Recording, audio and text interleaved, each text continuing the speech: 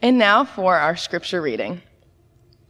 From Genesis 4, verses 1 through 2. Adam made love to his wife Eve, and she became pregnant and gave birth to Cain. She said, "With the help of the Lord, I have brought forth a man." Later, she gave birth to his brother, Abel. Now Abel kept flocks, and Cain worked the soil. From Genesis chapter 4, verses 17 through 22. Cain made love to his wife, and she became pregnant and gave birth to Enoch. Cain was then building a city, and he named it after his son Enoch. To Enoch was born Irad, and Irad was the father of Mehujael, and Mehujael was the father of Methuselah, and Methuselah was the father of Lamech. Lamech married 2 women, one named Adah and the other Zillah. Adah gave birth to Jabal. He was the father of those who live in tents and raise livestock. His brother's name was Jabal. He was the father of all who play stringed instruments and pipes.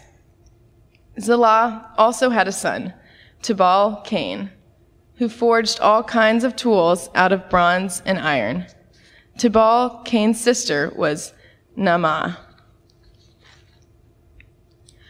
From Matthew, chapter 19, verses 4 through 6. "Haven't you read," he replied, "that at the beginning the Creator made them male and female, and said, 'For this reason a man will leave his father and mother and be united to his wife, and the 2 will become one flesh. So they are no longer 2, but one flesh. Therefore, what God has joined together, let no one separate.'"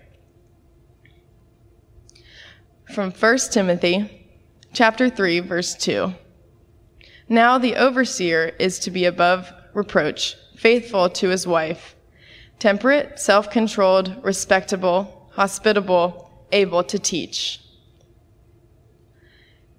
From Revelation, chapter 19, verses 6 through 7. "Then I heard what sounded like a great multitude, like the roar of rushing waters, and like loud peals of thunder, shouting, 'Hallelujah!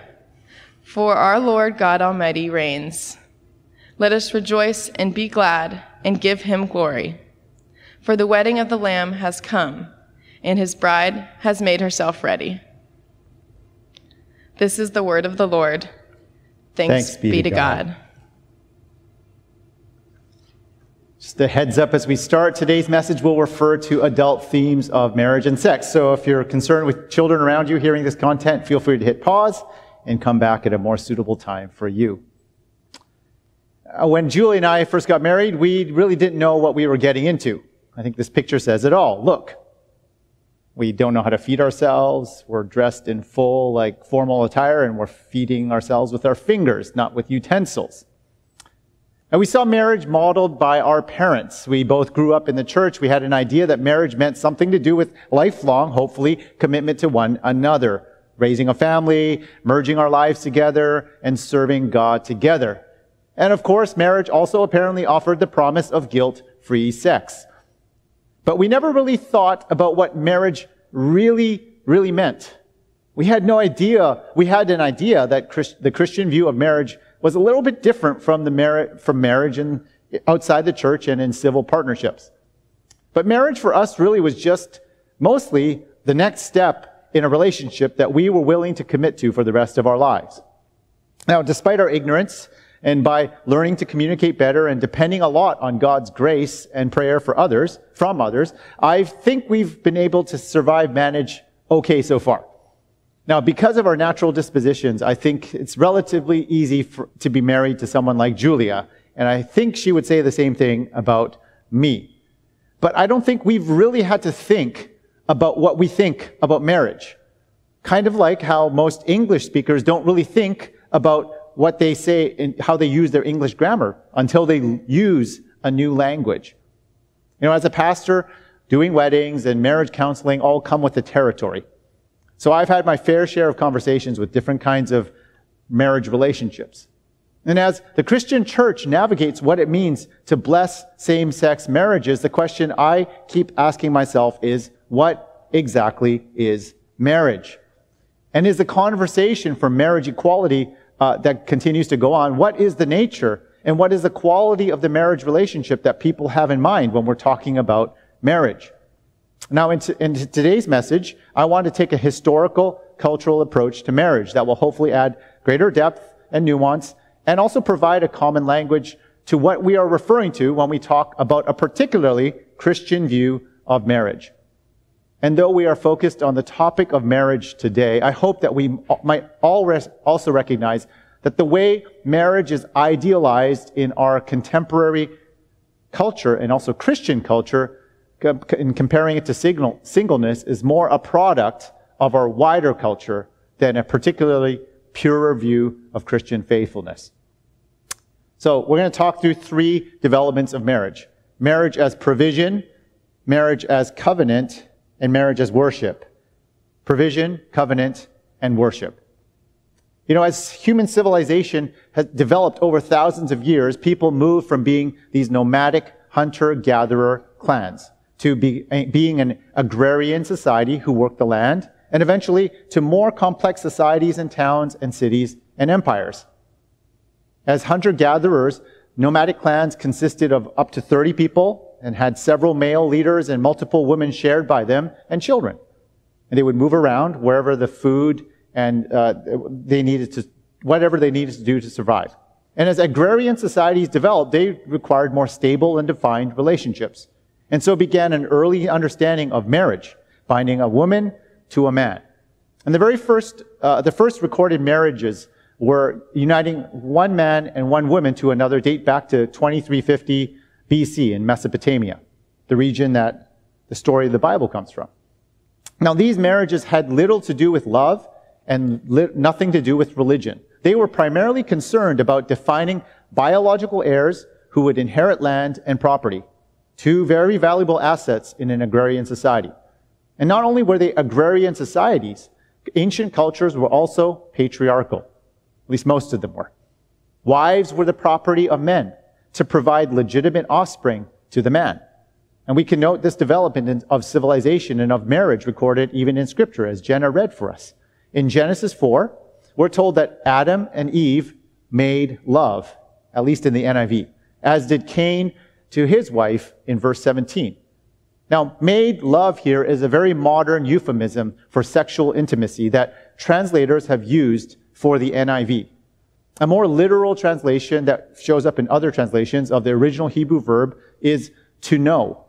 And here, to know refers not just to knowing conceptually, but relationally and physically. Hence why the NIV wants to make it explicit, using modern language. Now, when we get to verse 19, it's 7 generations later. And we're told that Lamech married two wives. Married two wives. Not made love, but married two wives. We see a progression from two people cast out of a garden to a more complex society, with Cain building us a city and the children of Lamech each having a trade. We see a progression from sexual intimacy creating a bond between a man and a woman to a new social unit called marriage. Now, marriage was primarily about survival for the family and the heirs and their property. Hence, polygamy was tolerated as a way of providing heirs and workers for a really physically demanding livelihood. There were no state laws. There were no healthcare systems in place. Your clan provided your livelihood and protection. Your clan protected you in sickness and in old age. And if the father died, the male children were expected to provide for their mothers. And often, as we see in Scripture with God's commands for Israel to not intermarry with other nations that we see in Ezra and Nehemiah, marrying within your tribe or your clan was very important in maintaining not only the tribe's identity, like ethnically, but their land upon which they depended. Now, our modern day parallel to this identity protection might be our Amish and traditional Mennonite communities. If they were to marry outside of that community, that would result in a loss of those community distinctives. And the current Israel-Palestine conflict demonstrates the challenge of claimed land, the same land between competing people groups. The Bible is surprisingly silent, though, in defining marriage codes compared to other Mesopotamian cultures of the time. But as is recorded in Deuteronomy, there are many specific issues about who not to marry, who you can marry, and how to dissolve a marriage. Marriage ethics that we see show up in Scripture provide not only a stability of defined relationships between clans and tribes, but they also provide protection for the most vulnerable, for the wives and for the children who could not provide for themselves. So, with those who critique Scripture from a modern mindset, saying that, well, there's patriarchy and there's polygamy, I can't support a faith because of that. I think they're failing to think critically about what was going on. They fail to account for the kinds of cultures that the Hebrew people developed amongst and the Hebrew faith, how it came about. Remember that women's suffrage is only 100 years old. Prior to 1920, just over 100 years ago, women in America could not vote, they could not own property, they could not receive inheritance, they could not sign contracts, they could not serve on juries. All that came just in the past 100 years. So we're talking about 4,000 or 5,000 years before the present day. And this is how the idea of marriage unfolded. The point in this brief history is that the first marriages were fundamentally about providing a stable structure and protection for the most vulnerable, particularly regarding property and inheritance. And in this regard, the Bible, especially in the Old Testament, describes just how imperfect human marriage relationships are. But Scripture also shows that God cares deeply about moving those relationships towards honor and care for the most vulnerable. This was a redemptive move amidst a pretty primitive and brutal ancient culture. So, as we think about marriage, the marriage institution today, an important aspect that is now guided mostly by civil law is the protection of the vulnerable in marriage. That's why when you get married now in a modern society, the law assumes that both partners share assets equally. They share healthcare coverage. They receive inheritance if one partner dies, and assumes that the parents are the primary caregivers and carry the primary responsibility for the children, not the state. That's why when you get divorced, the laws enforce how both partners split the assets and enforce child support to provide for the children. This is a gracious provision of the marriage institution. And that's also why many couples don't want to get married today. The reluctant partner often doesn't want the responsibility for the other or to share their assets with the other partner. As we move along further in history, one key movement, and so that's the first thing, marriage as provision. And we get to the second one, marriage as covenant. As we move along further in history, one key movement that the Lord God of the Israelites introduced was actually secularizing marriage in the ancient Near East. Yeah, you heard me. God secularized marriage. And I'm drawing on the work of Catholic theologian Edward Schillebeeckx. You see, most religions in the Canaanite region were fertility cults. They worshiped deities tied to the sun and the moon and the rain and the land. The fertility of humans and of the land was dependent on the worship of these deities through orgies in the temple with temple prostitutes and sacrifices so that the man's land and the man's wife could be fertile. But yet when Yahweh, the Lord God, comes along, he says, I am the Lord your God. I'm the only God, and I'm going to be the one that blesses you. This is a completely new view of God at the time. This God of the Israelites offered protection and blessing through trust, not through sex with a temple prostitute. You see, fertility and provision and blessing came not from religious and sexual activity of the participants, but through the initiative and the election of the Lord God. In Scripture, that came to be known as covenant, this term. Covenant is this unbreakable, lifelong commitment of one party to the other. Now, the idea of covenant is not something new introduced by the Lord God. In the ancient Near East, covenant contracts first showed up between tribes and clans. And when a man and a woman from two different tribes were married or families, a declaration of peace was made between these two tribes. They were one. There would be no more enmity. This was extended to a marriage covenant made primarily between the fathers of the two families.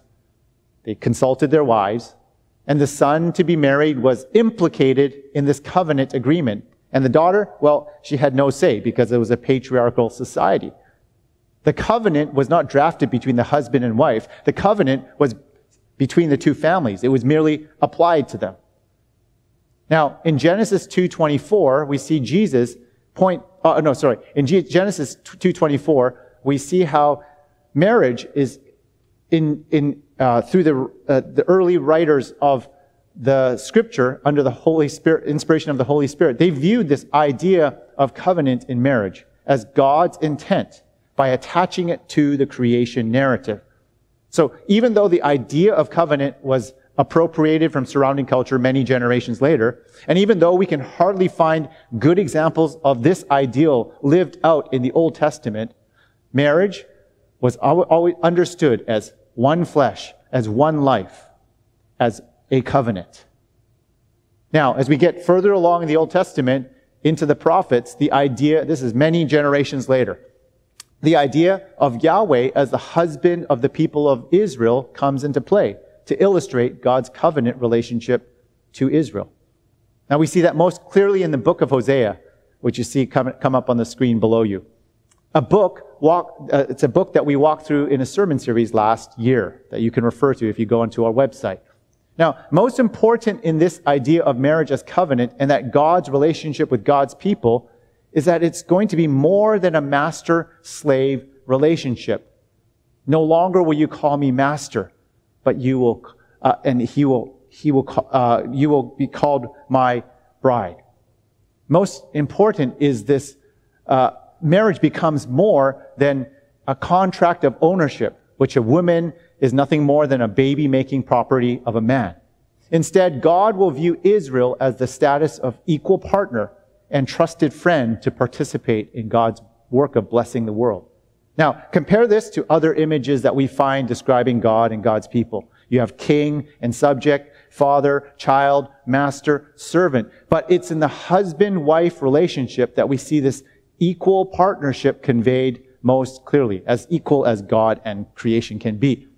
And though we do see God as the initiator in the relationship, the marriage theme best conveys this deeply interpersonal, deeply intimate relationship between God and God's people. And this has probably become the most dominant motif for most modern marriages. Now, think about it, before patriarchy ever ended, we see glimpses of not only protection and blessing, but also honor and dignity for the other that the Lord God of Scripture begins to inject into the covenant marriage relationship between a husband and a wife. And over time, this covenant focus shifted from a covenant between parents and their tribes to a covenant between the two parties, a husband and wife, in the covenant. Now, Sheila Beeks also notes how marriage transitioned amidst this movement from an institution primarily shaped by outside objective factors, like how the society was structured and like around agriculture or around trade and economic life and protection, to now it's one that is primarily shaped by internal and personal subjective factors determined by the couple themselves, like love and compatibility. And because over time, because of industrialization, urbanization, and individualization, the economic and the social and all the political aspects of community have now been taken over by the state and civil society. As I mentioned earlier, we have marriage and divorce laws. We have healthcare and social security, although that's not perfect. We have foster care systems, and those are tremendously not very perfect. Women can now work and vote and be financially independent. Where we live as people, where we work, and where we get our food are no longer intertwined.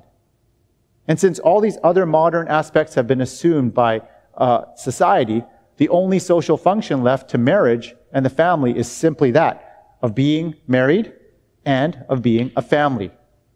So you see that progression from external to internal.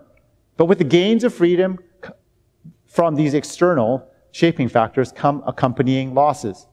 Particularly in the West, we view the nuclear family, husband or two parents and two kids, or however number of kids, as the only thing that we have to depend on, and perhaps unhealthily so. Though we've moved from a patriarchal and authoritarian pattern of family relationships to a more friendly, collegial, equal companionship, our culture expects to depend on our partners and our children a lot when needs arise. And with this covenant aspect focused solely on a couple, we've lost the support, but also the accountability of an extended family network. This shift of marriage towards a merely personal institution also impacts the care of those who aren't married. As a faith community, this is one of the ways that we, as Jesus followers, as the family of God, can really love well. In an increasingly individualistic culture, how much more important is it for us, as the family of God, to care for those who are not married? Think of how a married couple stands before one another and says their vows, saying, "In sickness and in health, till death do us part." How can the singles in the family of God or in our world experience those assurances as well? We as a family of God are called to care for one another in radical ways that don't disadvantage those who are not married. And I'm proud that WCF aspires to exemplify this well. I saw it happen in recent months when the WCF family rallied to support our dear friend Rod Ismay when he was unable to care for himself. WCFers were in his apartment cleaning. They were feeding his cat when he was in the hospital. They were helping with his financial affairs and also providing deeply personal and intimate physical care for him. This is where an approach to marriage that excludes others from stability and protection and care is antithetical to God's redemptive movement in history. This week, some of us have been participating in this week of action against Christian nationalism. And we can see how Christian nationalism creeps even into our views of marriage. Christian nationalism, a big part of it is conveying a very narrow sense of what is possible for God's people. And when it comes to sexuality, Christian nationalism can show up in the purity movement popular in American Christianity in past decades. The purity movement, if you're not familiar with it, emphasized the ethic of abstinence until marriage, sexual abstinence until marriage. And that ethic may be true and it may be ideal, but the way this ethic was applied came across as a way to keep white men in power who managed women's bodies. That has been one unfortunate expression of Christian nationalism in the American church. But that's not the way that I think God calls us to live as God's family. Marriage as covenant in our modern era is very countercultural in a highly individualistic, consumeristic, rights-based culture. But as we trace the movement of God in Scripture, we see how marriage as covenant moves beyond survival and protection and provision towards dignity and honor of equal and complementary partners in the marriage relationship. This is reflected even in God's relationship with God's people. And this leads us to the final and probably most uniquely Christian aspect of marriage. Marriage as worship. Marriage as worship. We talked about marriage as provision, marriage as covenant, and here we are, marriage as worship. The Christian story sees marriage not just as provision, blessing, and companionship, but as a medium through which worship of the living God can take place.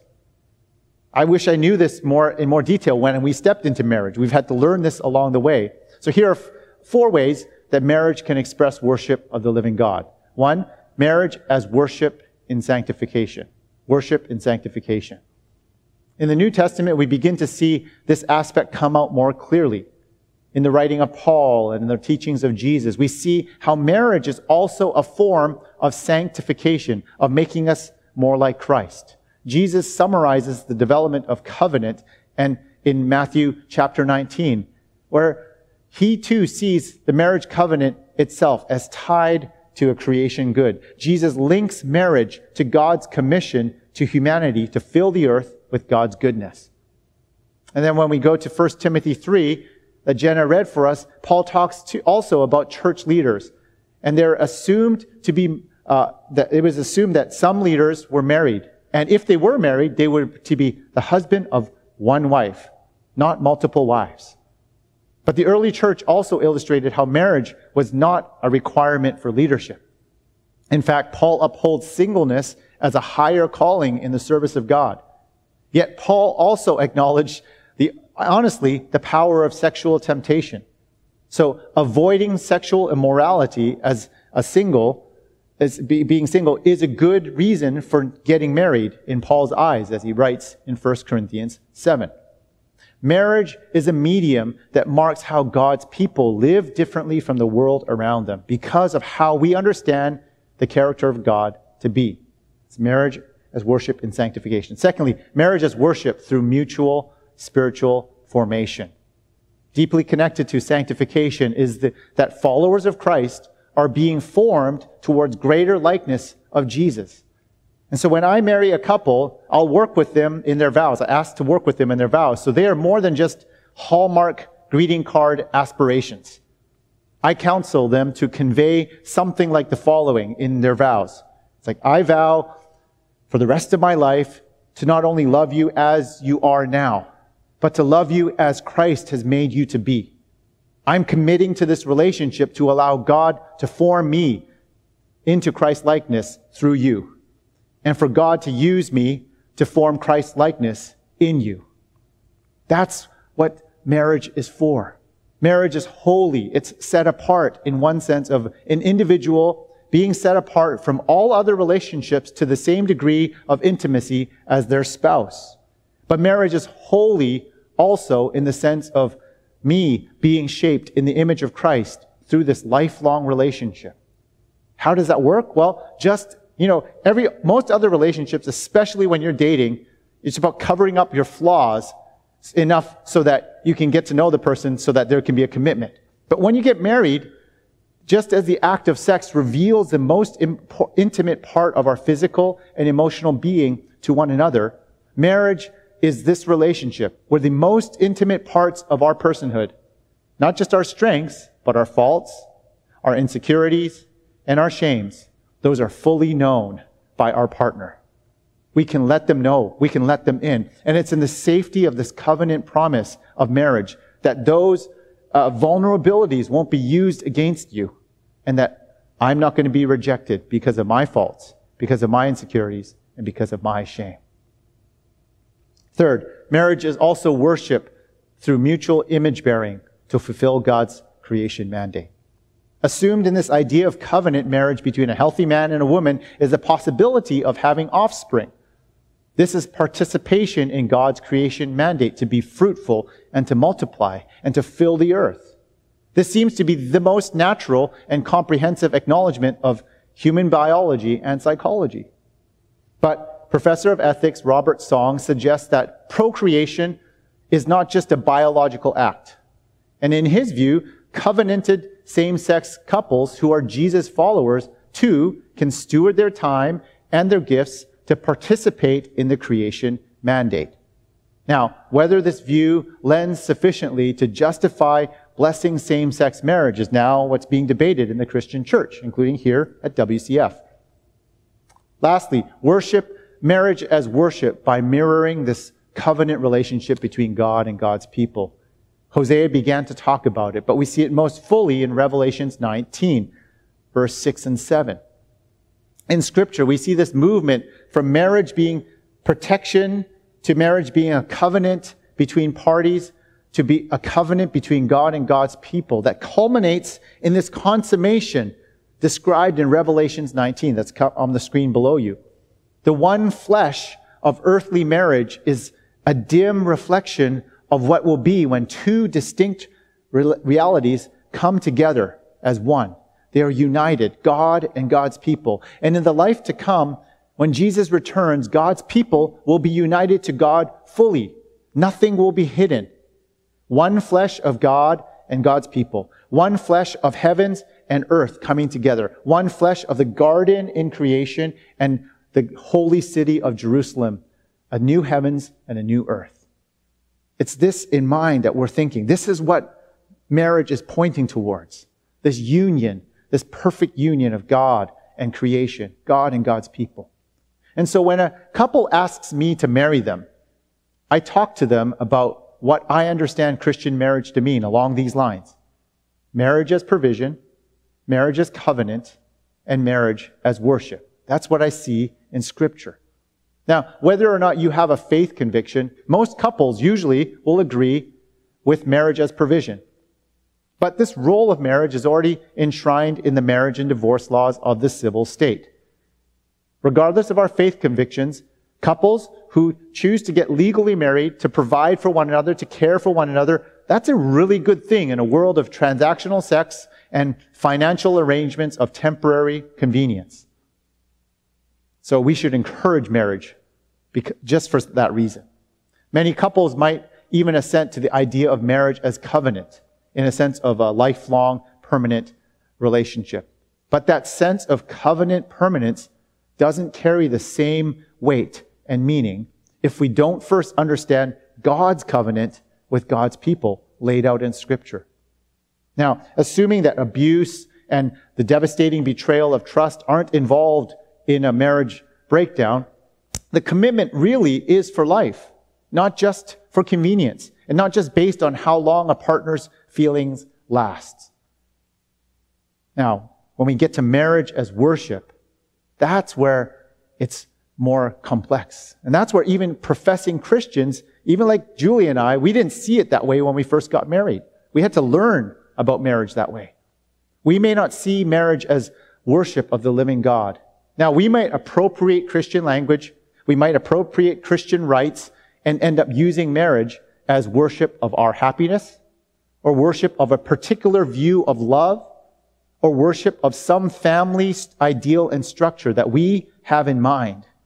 But it's not always necessarily worship of the living God, which is what we are truly created for and where we find most joy.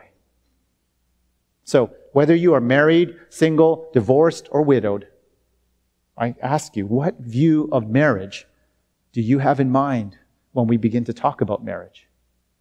And as we consider the role of the church and its role in affirming marriage, what view of marriage do we have in mind?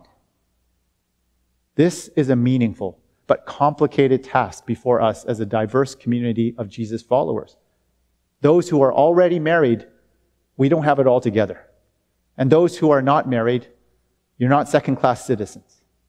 We're in this together. We're hearing one another, looking to Scripture, relying on God's grace, and discerning how God is calling all of us as a faith community to best bear witness to and express worship of the living God in the world that we live in today. So, my friends, may we do so faithfully, may we do so lovingly and humbly to the glorious worship of God. In Jesus' name, amen.